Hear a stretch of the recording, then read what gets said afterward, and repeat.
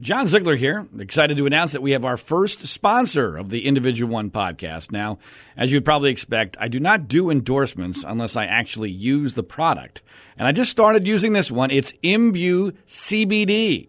If you're a golf fan like I am, and you've probably read about how CBD is all the rage with all sorts of respected people raving about the various positive physical aspects of CBD, especially among people like me who are, let's face it, starting to feel the impact of aging.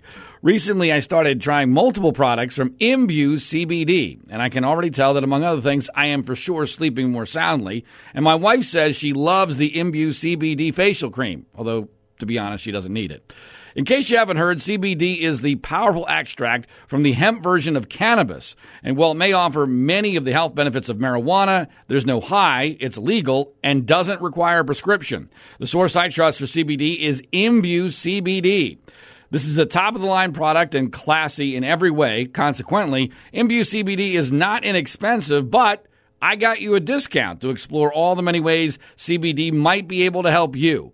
Go to ImbueCBD.com and get 25% off when you enter John Z. Again, enter John Z for 25% off at IMBUECBD.com. That's ImbueCBD.com, promo code John Z.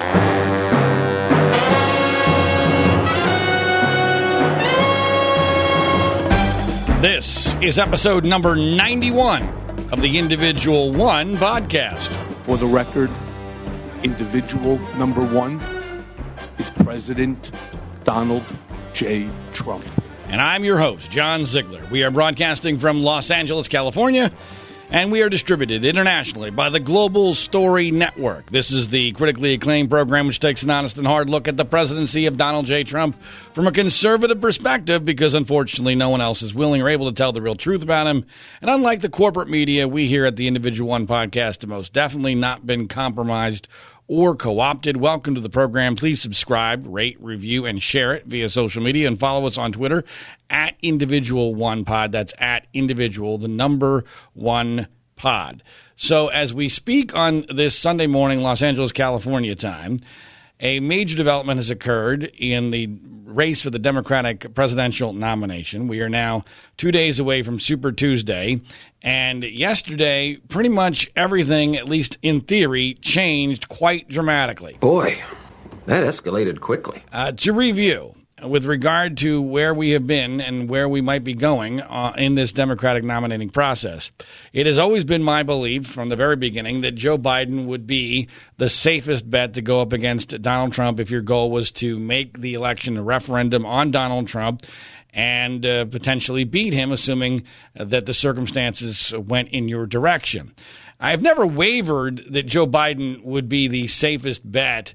However, clearly, as the process got going, and he did very poorly in the first few primary and caucus contests, I got extremely nervous, and I believe rightfully so. I used the analogy that he was the starting pitcher in the seventh game of the World Series, and instead of throwing in the mid-80s as expected, he was throwing at best in the high 70s, and that we needed to get him the hell out of there. And at one point, I even wrote a column for Mediaite and suggested on this podcast that the best way, not the only, but the best way to defeat Donald Trump would be for Biden and Elizabeth Warren to get out of the race and make room for Amy Klobuchar. This was after her third-place finish in New Hampshire. And I believed that was the right way to go because it was clear to me that Biden was not going to be able to throw in the 80s, which is what you need to be viable, even with the wind at your back. And this is the seventh game of the World Series, and you cannot afford to lose. It's a win or go home. And the stakes could not be higher with regard to a second term for Donald Trump. And that Amy Klobuchar, because of the fact that she's a woman, she's younger, she's far more articulate. She has far less baggage. Her geography is conducive to beating Donald Trump. That all of these things made that the best, maybe last hope to beat Donald Trump. Well, I also knew that was never going to happen. There was no chance that Biden and Warren were going to get out, if only because of ego, and because Joe Biden had placed all of his eggs. I mean, all of his eggs. He put every chip he had left on South Carolina, and he was never going to get out of the race until and unless he lost South Carolina, which I never thought he would lose. However, I also never thought he was going to blow the doors off of South Carolina. In fact, in the last episode of the podcast, David Schuster, cable news veteran, somewhat of a Bernie Sanders supporter, certainly someone who believes that Bernie Sanders is being underestimated and could easily win the nomination and then go on to beat Donald Trump. I urge you to check out that very interesting interview/debate we had in episode number 91. I disagreed strongly with David when he said that Bernie Sanders would win South Carolina. I said, no, Joe Biden is going to win South Carolina. This is going to be the last hurrah of the old guard, and the black vote there will stand by Joe Biden enough for him to win. I did not believe, though, that he would end up winning by 28, 29 points. That was shocking, even to me, as someone who has been a Biden booster, although has been very nervous, understandably so, over the last month, and has been also concerned about whether or not Joe Biden has destroyed his superpower, if you will, of being the best candidate to go up against Trump because of some of the things that have happened and that he has had to endure during the last few months, including the impeachment saga, which obviously focused around him and alleged corruption with his son Hunter. Well, oh God. And so this was something that was very, very rattling to me that, okay, I've never thought Biden was out of it as far as winning the nomination, but has he now put himself in a situation where even if he wins the nomination, he's not well positioned to beat Trump? One, because he's been bloodied, but also because now the Bernie bros, the supporters of Bernie Sanders, have now become emotionally invested in the idea that their guy is going to be the nominee, and that for the second straight time, are they going to feel as if they got robbed? And if they feel robbed for a second straight time, are they not going to show up for Joe Biden in November? Well, oh God. So that is still a major concern to me. But it's really, at this point, you have no other options. It's now either Joe Biden or it's Bernie Sanders. There's really no path for anybody else, barring some sort of black swan cataclysmic event, which could always happen in this day and age, but I don't anticipate it, and it would really be hard to imagine it. So going into South Carolina, if Joe Biden lost South Carolina, it was completely over for him. And if he only won South Carolina by a small margin, I also think it was probably over for him. But that's not what happened. Joe Biden, with the help of South Carolina Congressman James Clyburn, an African-American congressman who gave him a wholehearted endorsement during the last few days of the campaign, it pulled off a remarkable victory. A victory that, in retrospect, we don't know what it's going to be yet. I mean, it could still just be a dead cat bounce, but it could also be a major moment in the history of this country, because South Carolina rallied for Joe Biden. They circled the wagons, and Joe Biden won with about 49% of the vote over Bernie Sanders, who didn't even technically crack 20% of the vote. Tom Steyer, as I told you would happen, and will likely also happen to Michael Bloomberg, the Tom Steyer vote never materialized. Yeah, he broke double digits, barely, but Tom Steyer suffered from a phenomenon that I told you about, I think, 2 episodes ago, where there is a candidate who is essentially TV only. He's got an infrastructure in South Carolina because he paid for it, but he is not well known to people. People just know him by the commercials he's able to buy because he's a billionaire.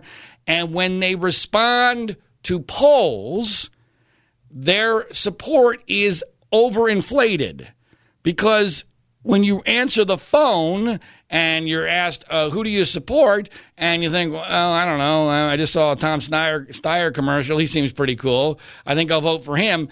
That person is not likely to actually vote, because it is a very passive act to pick up the phone and respond to a poll, but it is much more of an active situation where you have to defeat inertia to get off your ass and go vote, whether it's via mail or whether it's in person. That's a much more active situation. And inevitably, there is attrition. There is contraction of the numbers. Now, how much, no one knows. But that's what happened with Tom Steyer in South Carolina, and he is now officially dropped out. Elizabeth Warren finished, yet again, a very disappointing single-digit 5th place, and Amy Klobuchar finished even behind her. But the big news here was that Joe Biden not only kept his campaign alive, he may have completely rejuvenated it. Now, there's two sides to this story, and this is what to me is fascinating, because I don't think anybody truly knows what's going to happen 2 days from now on so-called Super Tuesday. But let's figure out first about what happened in South Carolina. So because of James Clyburn's endorsement, Joe Biden ended up winning 61% of the black vote in South Carolina. That is amazing. That is amazing for a candidate who had done poorly in virtually every contest so far, except for a distant second place in the Nevada caucus. The idea, and I was very skeptical of this, that Biden was going to be able to hold his vote together in South Carolina while he was doing poorly in all these other contests, I thought was exceedingly overly optimistic for Joe Biden. But there's a couple things that I did not anticipate. And one of them, I got to tell you, is my perception, at least, of the culture of the black community. It is very obvious, and I've seen this not just in this situation, but I've seen this in other stories that I have covered and even in my own personal life. There is something in black culture that is far more loyal, especially to their elders, than it is, in my experience, in white culture. Because I don't believe that white people would have stood by Joe Biden the way that black people in South Carolina did. The idea that a 61% of the black vote, when you're going up against Bernie Sanders, who's promising the moon and the stars, Elizabeth Warren, who's exceedingly progressive, and Tom Steyer, who's making a direct plea to the black community by even offering reparations, the only candidate in the race directly offering reparations for slavery, and you're still able to get 61% of the vote. And it's purely because of Jim Clyburn's endorsement and obviously the fact that Joe Biden was Barack Obama's vice president for 8 years. And there's still enormous loyalty to Joe Biden because of that. And I respect the hell out of that. I think that's fantastic, and it has temporarily saved this country and maybe the world from a disastrous, insane-making general election between Bernie Sanders and Donald Trump. Now, that does not mean that we're anywhere near avoiding that potentially catastrophic scenario. We're nowhere near there yet, but there's still hope, and there's a path. And in 2 days, we're going to know a hell of a lot more than what we know now. Now, the pro-Biden argument, the pro-Biden scenario is this, that now that he won South Carolina and gets a huge bounce out of there, all of a sudden, the stench of death is off of him. All of a sudden, he's throwing in maybe not the mid-80s, but the low 80s. I'm not going to get too excited about this because let's be clear. He didn't do nearly as well as Hillary Clinton did in South Carolina in 2016. And we know what ended up happening to her in a general election. So, yes, he did great. But when you compare him to what Hillary Clinton did, yes, it was only 2 candidates in 2016. But by every measure, Joe Biden way underperformed her. So and she barely ended up winning the nomination over Bernie Sanders in 2016. So there's reason not to get too super excited, but when you don't have many options and there's not much hope, you'll grab onto whatever you can. So getting back to the pro-Biden scenario here. So now that South Carolina has given him momentum and the black vote came out huge for Joe Biden, is the black vote in South Carolina going to be like a bat signal to the rest of the black voters in the country? I don't have an answer to that. It certainly could be. It certainly could be enough. And a lot of people have asked me, okay, where's Barack Obama in this? And I have asked continually myself, Where's Barack Obama? Just this week, Obama did a couple things. Like, for instance, he shot down a negative Biden ad by a Trump super PAC. That was a positive development because they were trying to make it look like Obama didn't really like Biden, which shows you how much the Trump people fear Joe Biden to this day, even post-impeachment. And also, Joe Biden finally now has a commercial out there where he has Barack Obama praising him, which was way too late, in my opinion, but it clearly is important for him if he's going to, not only just win black voters, but win the votes of all sorts of different elements of the Democratic constituency. So that's a positive development. But let's just go, again, trying to go through this from a positive Biden scenario. So the black vote in South Carolina, as a bat signal, as I'm referring to it, ends up translating to a huge victory in several southern states. There's about 4 or 5 southern states on Tuesday which have significant black populations within those who will vote in a Democratic primary. And if that happens, if Joe Biden gets, say, way over or significantly over 50% of the black vote, he will win those primaries. He will absolutely win those primaries. If he can get over 50% of the black vote in those southern states, then those states are his. I think that's likely to happen. But we don't know. We just don't know, because the other element of this is trying to figure out what kind of a bounce you get from an event on a Saturday night in this day and age. We're really in uncharted territory. In the old days, here's what would happen. In the old days, I mean, like in my youth, the 80s or the 90s or whatever, where we didn't have much in the way of entertainment options, and people were far more focused on news because they had no choice to, the events of South Carolina would have been seen by a lot more people. His speech, which was very good after winning South Carolina, would have been seen by a lot more people. The Sunday morning shows reviewing this would have been seen by a lot more people. The Monday newscasts, the evening newscasts, would have been seen by a lot more people. And the event itself, the news event itself, would have enough power to influence the vote on Tuesday. But now we're living in a very different world. We're living in a world where, yes, news travels at record speed, but it gets to less people. That's the great contradiction of the modern era. So it creates a misperception that people know about things, because people who are news junkies like me and probably you, we know about almost everything instantaneously, but the average person doesn't. So is it piercing through? Is it making enough of an impact in 2.5 days to get people to change their votes? And then there's the other element where you have early voting in a lot of these states, like here in California, where lots and lots of people have already voted. Now, there's an article in Politico today that indicates that there's some hope for the Biden campaign, because those numbers of people who have already voted is lower than it has been previously, and that the people who have not voted are very much in his demographic. They're older people who traditionally vote in every election. And there's a theory, and there's some data to back it up, that those people who have been waiting, they've been waiting to see, okay, this is a really important decision. Who am I going to go with? Who has the best chance to beat Donald Trump? And, there's so many different choices. They've been a little bit confused.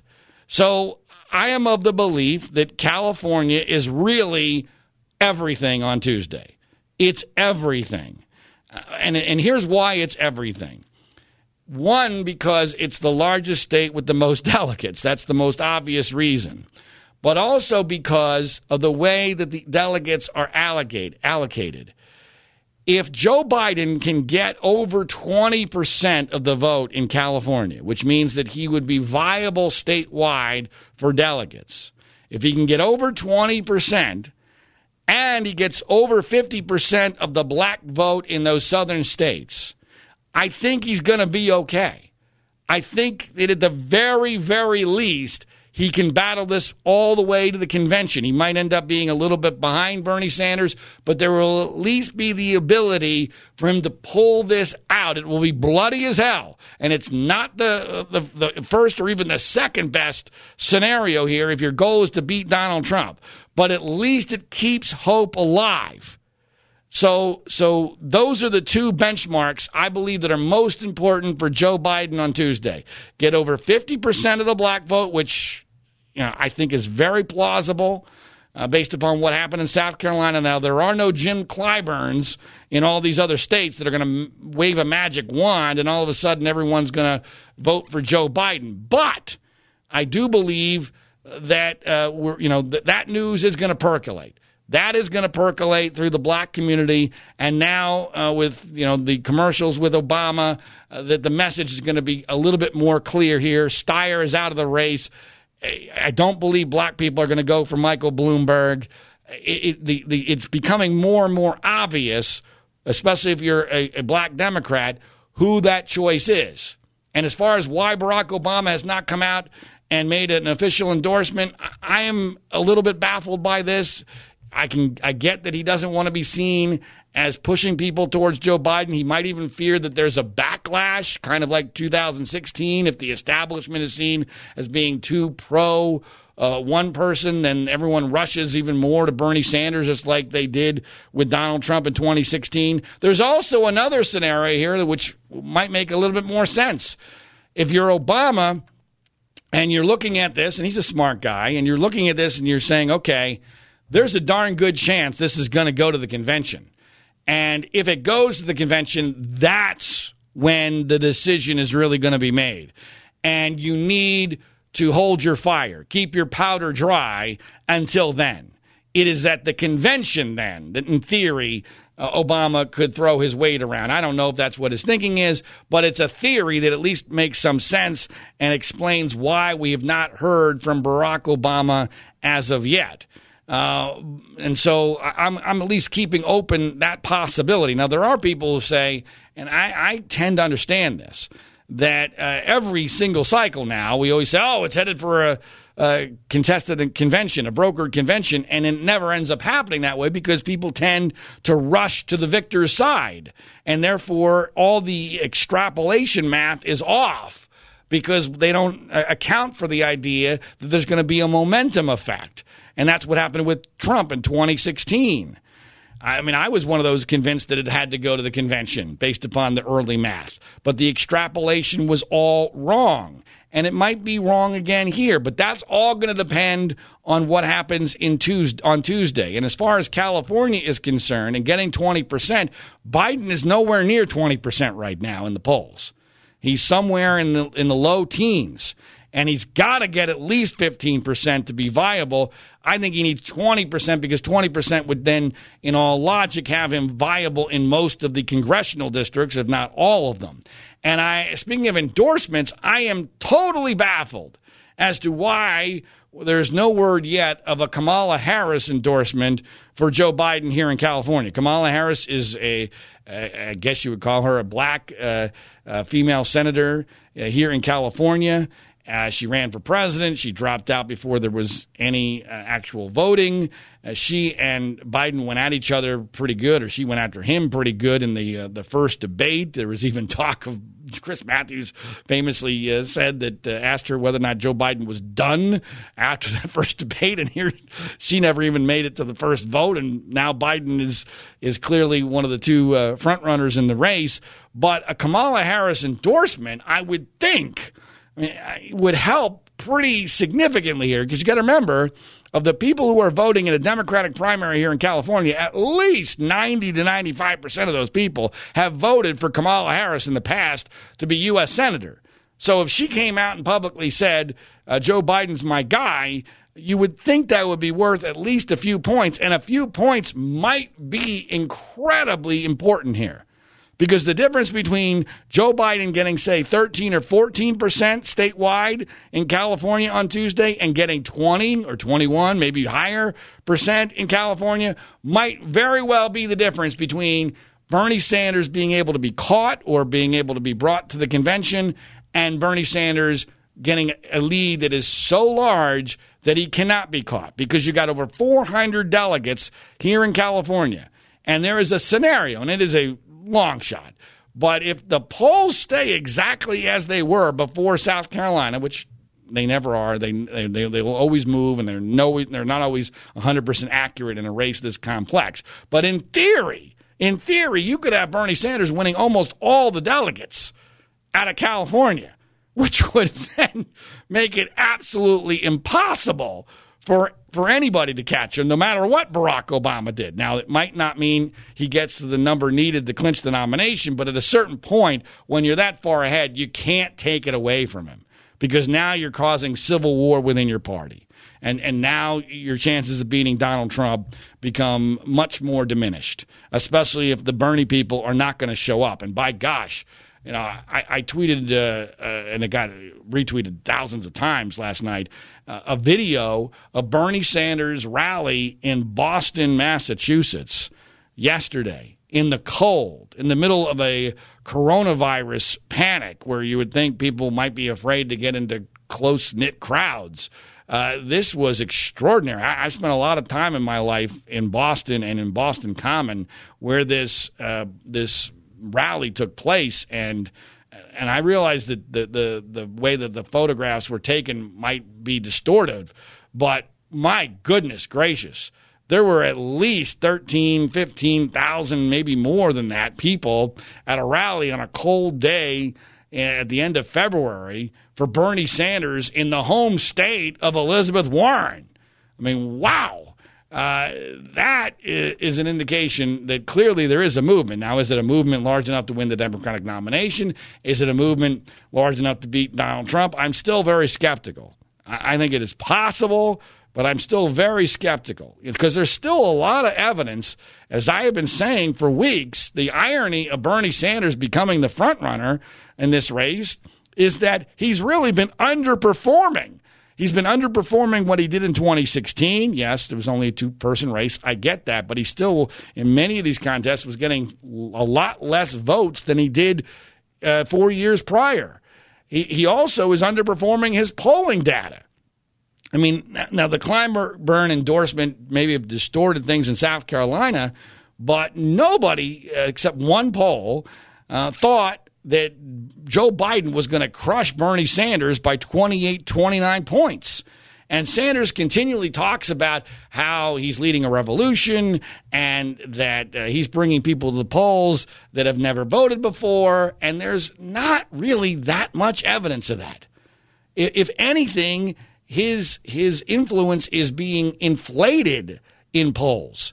And so that's part of what makes Tuesday so fascinating and so unpredictable, because you can make an argument. All right, here again, just to complete this pro Joe Biden changed the world argument, on Tuesday, you could have an argument where if Sanders really is not going to perform up to expectations because there's something in the polling that indicates that his support is inflated. So if he underperforms the polls and Biden really does get a bounce out of what happened in South Carolina, and the black vote comes out to where he repeats South Carolina throughout the South, and in California he's able to suddenly, miraculously, get viable, get over 15%, and Sanders' numbers come down, and then all of a sudden Sanders' lead out of Super Tuesday really isn't all that dramatic. And then all of a sudden some of these moderates drop out. Pete Buttigieg, Amy Klobuchar, I don't know what you would call, I never called Steyer a moderate, even though some people thought that he was. Bloomberg is the biggest wild card here. We don't know what Bloomberg's going to do because he's got all the money in the world and he's got a massive ego. It was concerning, about the only concerning thing for Joe Biden last night, and it's very dangerous to take this super seriously, but I was watching MSNBC, and Brian Williams, who no longer is the lead anchor on NBC Nightly News because of his willingness and ability to exaggerate and make up things involving his own personal history, but he's now allowed on MSNBC to anchor their election coverage. And he referenced a report, and I don't know how reliable it was, but he said, quote, that the Bloomberg people did not believe that the Biden campaign was worth their money. Well, oh, God. And that's a problem. If that's true, which is a big if, that's a problem because it indicates, one, Bloomberg ain't going to get out no matter how badly he does on Tuesday. And it also indicates that there's not a lot of enthusiasm there for saying, okay, we'll get out, but we'll continue using our money as a blowtorch against Bernie Sanders to the benefit of Joe Biden. Again, I don't know if that's true or not. There must be something to it. I doubt Brian Williams would have mentioned it in the middle of election coverage, but that was disconcerting. It's also disconcerting if you want to take a look at the negative argument here, because that's, again, partially why I find Tuesday to be fascinating, because you could argue almost anything for what's going to happen on Tuesday. The negative Biden scenario is that it's too late, that we don't live in a world, as I outlined previously, that what happened in South Carolina does not resonate nearly as much in the rest of the country, and that Bernie Sanders has the infrastructure, Bernie Sanders has the momentum, Bernie Sanders has the energy. Joe Biden has no infrastructure, hardly at all. Apparently he only has one office here in the entire state of California. In other states he has zero. Up until I think the last few days he had spent no money, largely because he didn't have any, on Super Tuesday states. So if Joe Biden is going to pull off this miracle, it's really going to rewrite the rules of politics. Because are we still in an era where you can rely totally on news coverage, totally on momentum, and nothing on infrastructure, nothing on boots on the ground, almost nothing when it comes to television ad buys directly in these states for weeks and weeks in advance? And, I'm sure he's getting a lot of money now, but it's awfully hard in 2 days to translate that into any kind of support. So you can make an argument that the Biden win, while it's absolutely significant, may not end up translating into nearly as much as they hope on Tuesday. You can also make an argument that it really did change the world. And I'm not 100% sure which direction it's going to go, although at the end of the podcast I will give you, as I almost always do, my predictions for what is likely to happen. But to me, at this point, I do think we have to acknowledge there's a very good chance, unless Bernie Sanders totally flames out, that this does look like it's going to go to the convention. I am very hesitant to come to that conclusion because it's never happened in modern history before, and people always argue that it will, and then it never ends up happening. But I do believe that it is increasingly likely that there are some special circumstances here that allow that to happen, unless Bernie Sanders totally flames out. And you can make some parallels to what's happening now to I would say the 2008 Republican primary battle, where Joe Biden is reliving what happened with John McCain. He's just doing it much later than McCain did. McCain made his comeback in New Hampshire. Biden is making his comeback in South Carolina. There are those who will compare this to 1992 and Bill Clinton, but I don't think there's much comparison between Bill Clinton, who was a young, exciting guy who was from Arkansas in 1992 and wasn't that well known, to Joe Biden, who's older than dirt. Everybody knows him, was already vice president for 8 years. So to me, the comparison is much more to McCain in 2008 to Biden and what he's trying to do in 2020. Of course, McCain did not end up winning. And it's obviously yet to be seen whether or not Biden can end up translating this into a victory in November. I do believe that Trump is going to benefit tremendously from having zero legitimate primary battle, to the point where his party, which is now a cult, was willing and able to even cancel those contests for all intents and purposes, many of them, because they didn't want to have their king have to actually go through a primary process, which was outrageous, absurd, and an indication that the Republican Party really is a cult. But that's going to help him, because if you look at this historically, candidates who come out of a very contested primary do not do nearly as well in presidential elections as those who do not have to worry anything at all about a primary challenge. Correct. That's just the reality of it. So, all sorts of things are possible. And as I said, I will have some thoughts at the end of the podcast about what my predictions are for Tuesday, but it should be fascinating. Now, obviously, much of the news cycle outside of politics is revolving around the coronavirus. And we have our first death in the United States, in the state of Washington. There continues to be more reports of more cases here and there throughout the world and scattered across the United States of America.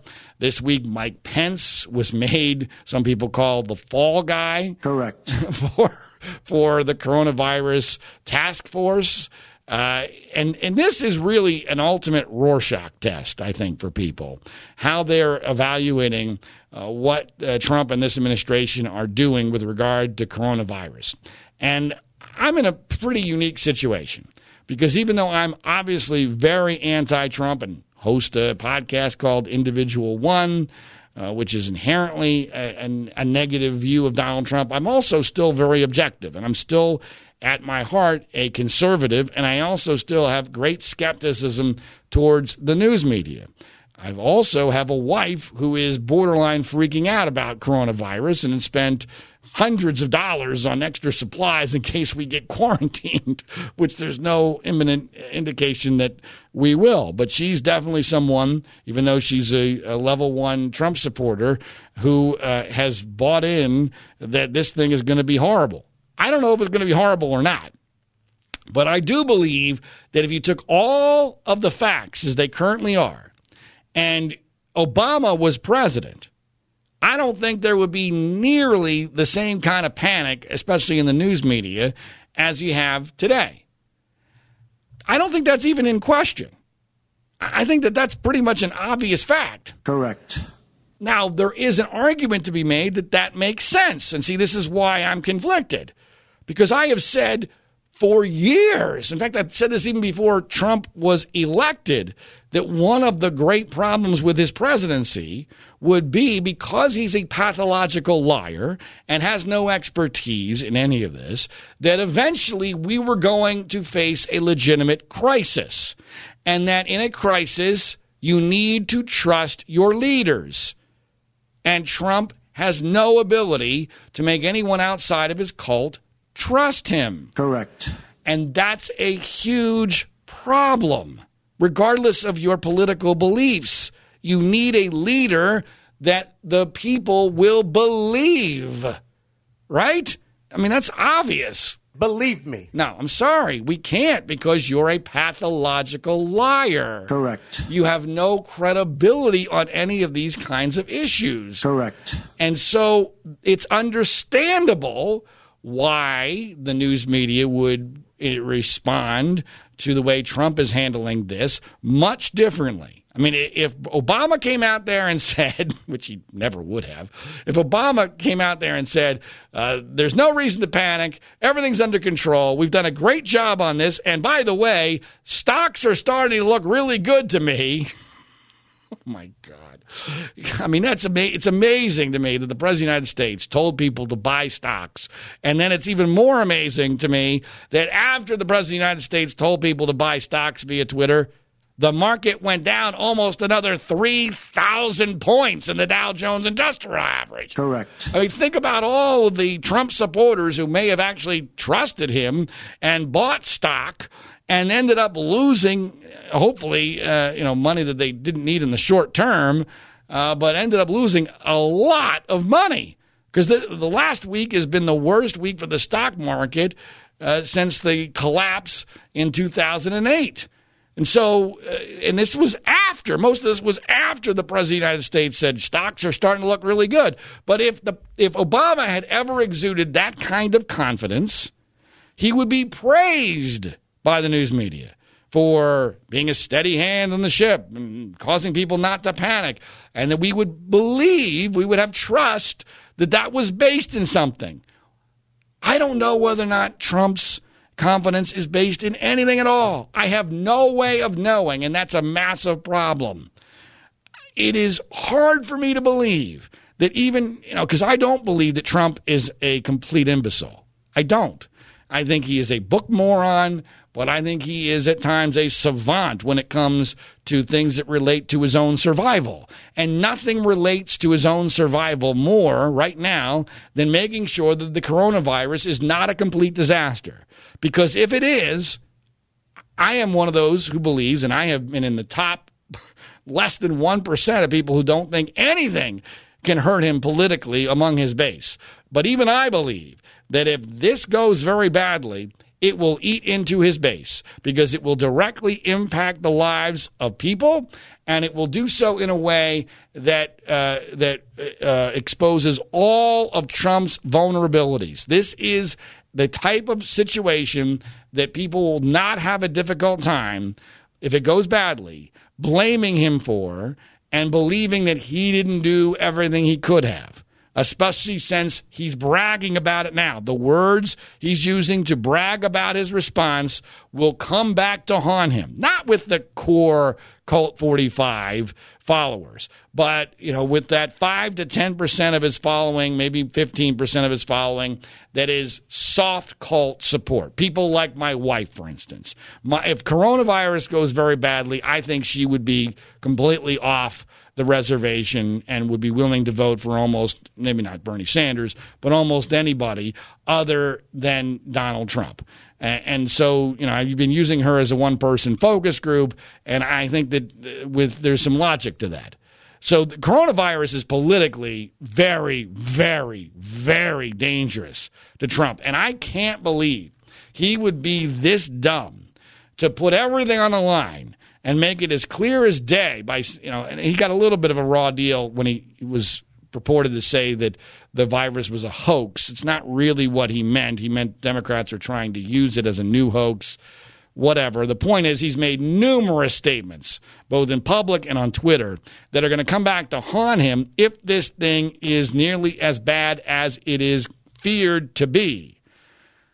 My gut, and it's almost just a gut instinct based upon my mistrust in the media and how I also know the way scientists work. And there's a logic to this.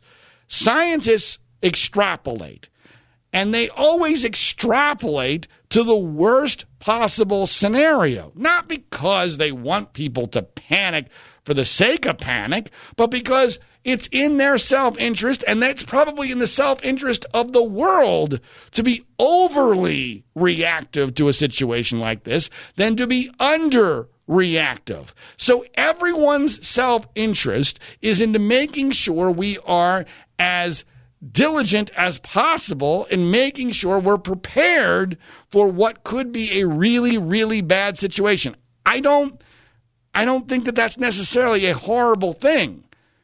But when people forget that that's their incentive structure, it can lead to panic.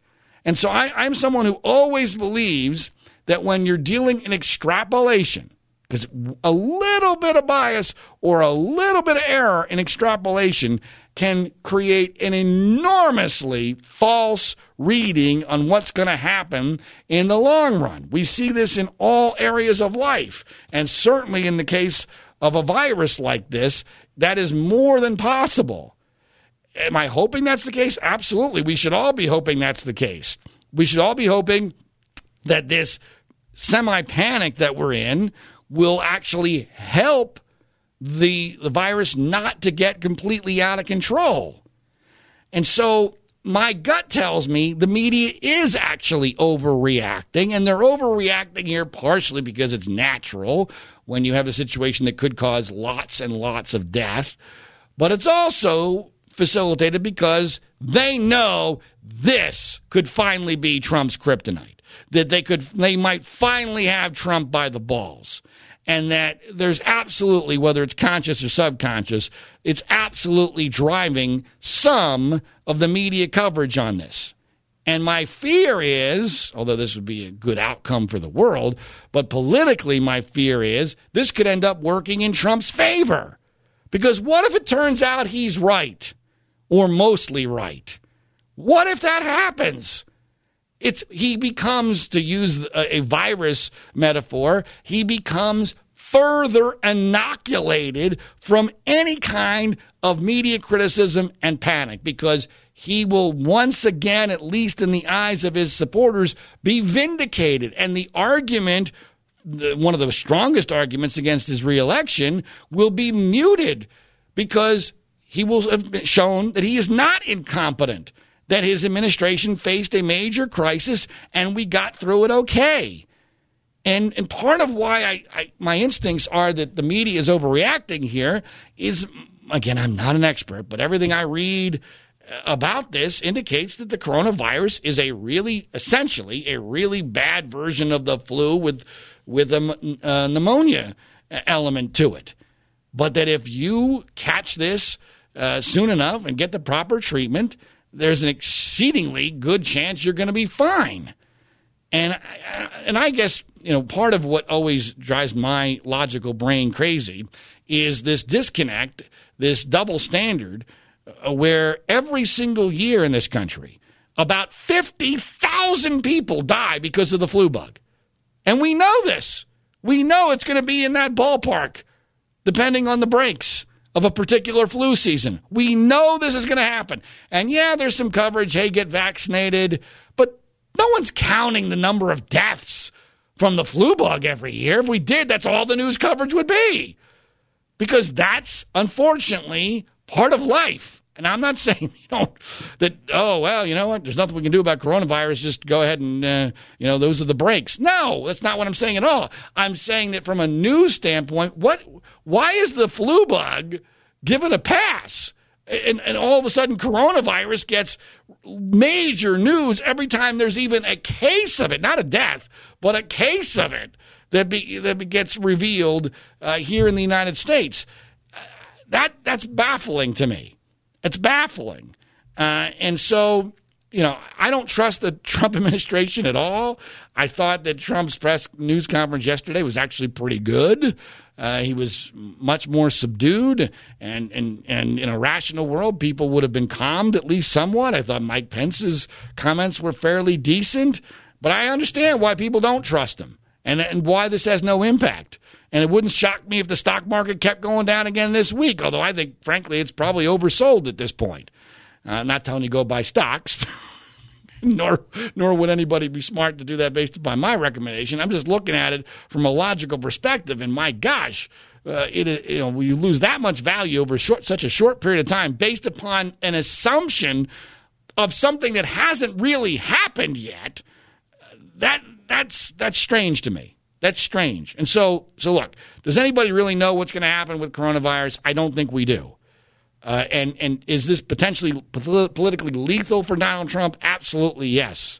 But there's another side to this, too, if it turns out a different direction. And it just feels like, since it happened so many times in the past, the media might be overreacting and overplaying their hands, and some liberals might be overplaying their hands here. Let's actually hope that that's the scenario for the sake of the country and the world from a medical standpoint.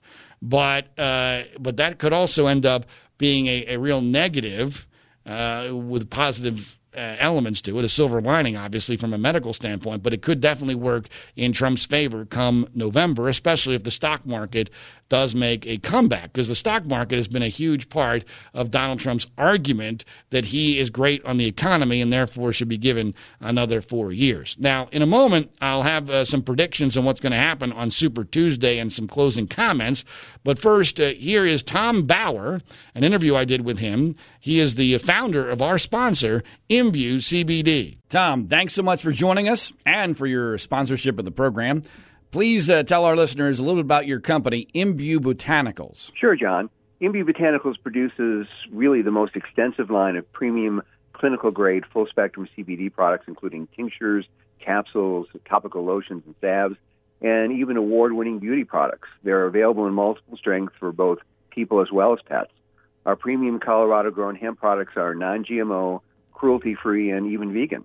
Now, a lot of people might not be that familiar yet with CBD. It's getting a lot of publicity, but for those who aren't, what is CBD and why do you guys think it's so important? CBD is short for cannabidiol. It's one of the 115 or so cannabinoids that are found in the cannabis plant. It's generally accepted as the cannabinoid or the element, basically, that provides the health benefits for cannabis. But science has shown really that CBD works best when combined with all the other cannabinoids and the natural terpenes that are found naturally in the plant, which is why our products are full spectrum, meaning they offer a full category of all the cannabinoids and terpenes for maximum effectiveness. Now, Tom, you mentioned that Imbue uses hemp. Tell our audience, if you will, the difference between hemp and marijuana and why your product is not the latter. Great, John. It's really important to understand this. We're all familiar with medical marijuana. Our products are not made from marijuana. They're actually made from hemp. Basically, hemp and marijuana are both the cannabis sativa plant. The difference is that hemp contains extremely low levels of THC, which is the cannabinoid that makes you high when you ingest or smoke marijuana. By law, hemp must contain 0.3% or less of THC by dry weight. So low, basically, that you can't get high from the product. So in essence, basically, with hemp, you get all the health benefits of medical marijuana without the high or the psychoactive effect of THC. I should also add here that Congress last year passed the 2018 Farm Bill, which essentially legalized hemp federally and descheduled all the non-THC cannabinoids. So essentially, it's legal, which obviously people want to know. Can I buy it? Can I use it? It's legal. Now, when I use it, it's really helped my sleeping. I've only just started using some of your products, but tell us what are some of the benefits that our listeners might find if they use Imbue botanical products? Really great question, John. We're actually not allowed to make claims about CBD or products per the FDA. Just an aside, if your listeners come across sites out there that are making health claims, we should always just avoid them. You don't want to deal with folks like that. It's not legal to do that. But that doesn't mean that there aren't health benefits to CBD. We at Imbue Botanicals always encourage our customers to do their own research. There is a ton of information and studies available on the Internet. You want to talk to your physician, your independent pharmacist, even your veterinarian. Become informed. We've seen some absolutely amazing things personally and with our customers. Obviously, the onus, if you will, is on each individual to go out there and do the kind of research to see if it may be a fit for the kind of things that they're experiencing. Also, check out our website, which has a ton of additional information as well. And that website is? It's www.imbuecbd.com. That's www.imbuecbd.com. Now, you mentioned the FDA, and just before we taped this interview, there was a news story where the FDA put out a warning and sent letters to, I think, 15 different CBD companies. Yours was not one of them. It was perceived as the FDA basically, seemed to be like backing away a little bit from CBD. What was your interpretation of what the FDA did, and how should our listeners interpret it? That's an extremely good question as well, John. And I think first and foremost is what the FDA is doing, especially when they're sending out letters to companies that they send letters out to, is doing their job. Their job is to really protect the American public from, basically, drugs that shouldn't be there, that aren't doing what they're supposed to do, that can cause harm, and also making sure that companies are doing what they're supposed to do. In the case of these letters, these companies were making health claims simply because of how FDA operates and the way that, CBD, which is basically a kind of a brand new thing for FDA, they're not allowed to make. I'm glad that they're doing that. We never make claims at Imbue Botanicals. That's something that goes back to the customer to do a lot of their own research on. They also came out with some basic overviews and essentially said you should really know what you're doing before you take CBD. It's not necessarily something you should be taking in water and in food products. You should basically get the kind of information that you need and talk to your healthcare team, your physician, your pharmacist, your veterinarian, to make sure that there's a medical professional, kind of assisting in the process. Now, in my experience, having used the product and seen the packaging and everything, you guys are totally first class, but first class comes with some expense. You guys are a little bit more expensive than your competitors. Tell us why you bring more value. We are more expensive than some folks, and certainly not more expensive than others, but we are a higher priced product, and the reason for that is where we grow, how we extract, how we formulate our products. We do that for maximum effectiveness. And, what our folks tell us, and whether they're the pharmacies that we sell to or the customers that use our product or patients who use our product every day, they tell us that the product works and works better than things that other products that they bought. It's more expensive to do it correctly, but ultimately that's obviously what customers want. If they're going to spend the money, they want something that works, and that's what our products do. So, Tom, if our listeners want to buy your products or learn more about them, where should they go? Go to our website. It's www.imbuecbd. That's www.imbuecbd.com. imbuecbd.com. Tom, thanks so much for your time and your sponsorship. John, thank you. Thanks for what you're doing. Appreciate it. So on Tuesday, I think we're going to know a heck of a lot more. By the next podcast, which will be Wednesday, mid-morning, Los Angeles, California time, we should have a lot more information about where the Democratic presidential nominating process is heading. I can't remember a Super Tuesday that is less predictable than this one, but I'm going to give it a try regardless. So here are some predictions for Super Tuesday. I believe that Bernie Sanders and Joe Biden will split almost all of the states. I think that when the night is said and done, they're going to win pretty much the same number of states. I think they will win all of the states except most likely Minnesota. Amy Klobuchar is likely to win Minnesota. I'm a little concerned about whether or not she's lost so much momentum that even her home state decides it's not really worth it to vote for her. But I do believe Minnesotans have a real pride in their state, and they may just use this as a vote for Amy Klobuchar to be Joe Biden's vice presidential nominee. And let's be clear, whether she wins Minnesota is a key to whether or not she would be Joe Biden's vice presidential nominee. Her argument for VP gets greatly enhanced if she can win her home state, and she can also help Joe Biden by keeping Bernie Sanders from winning those delegates.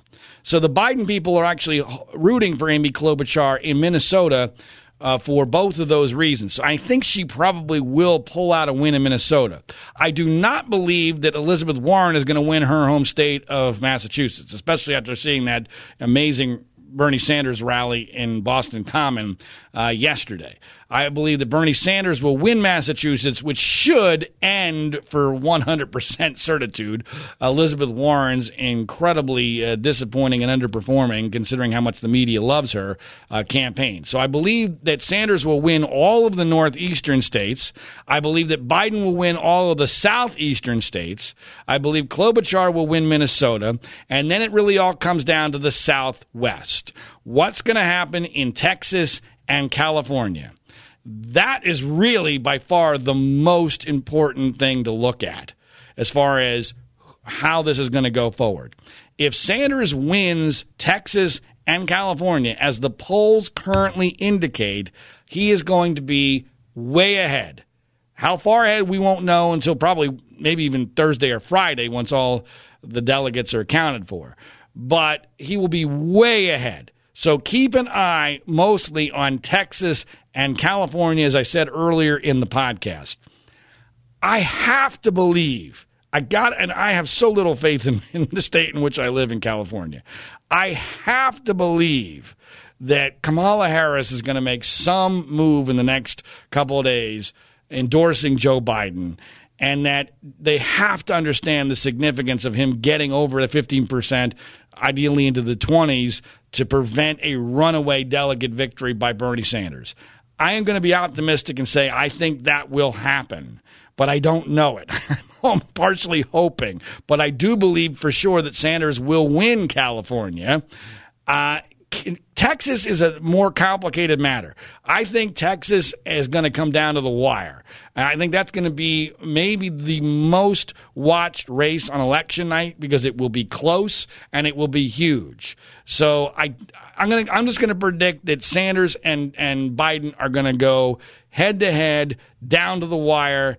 I might give a slight edge to Sanders based upon the current polling, but I think it's going to be very close. And if Biden were to pull off a victory in Texas, that might end up being what gives him down the road the leverage to win this thing at the convention. So make sure that you focus on Texas and California. Everything else is significant, but much more easily predictable and not nearly as big when it comes to delegates as those two states. As far as our overall prediction as to whether or not Trump will be reelected, we went up to a high of 75% a couple of podcasts ago. But there have been many events now that have diminished that number. We have obviously the coronavirus panic, the stock market crash, the Joe Biden bounce back. So we are now way down from a high of 75% for Trump's reelection when it looked like Bernie Sanders was going to be for sure the Democratic nominee. I'm now going to put that number at 55%, still way too high, but in a much more reasonable and optimistic perspective than we had just a couple of weeks ago. So 55% currently, the official Individual One podcast chances of Donald Trump being reelected. As always, please, no wagering. But also remember to subscribe to this program. Please rate it, review it, share it via social media. Follow us on Twitter at individual1pod. That's at individual1pod. And until next time, which will be just after Tuesday, so make sure you join us for episode 92 then. My name is John Ziegler. You're listening to the Global Story Network.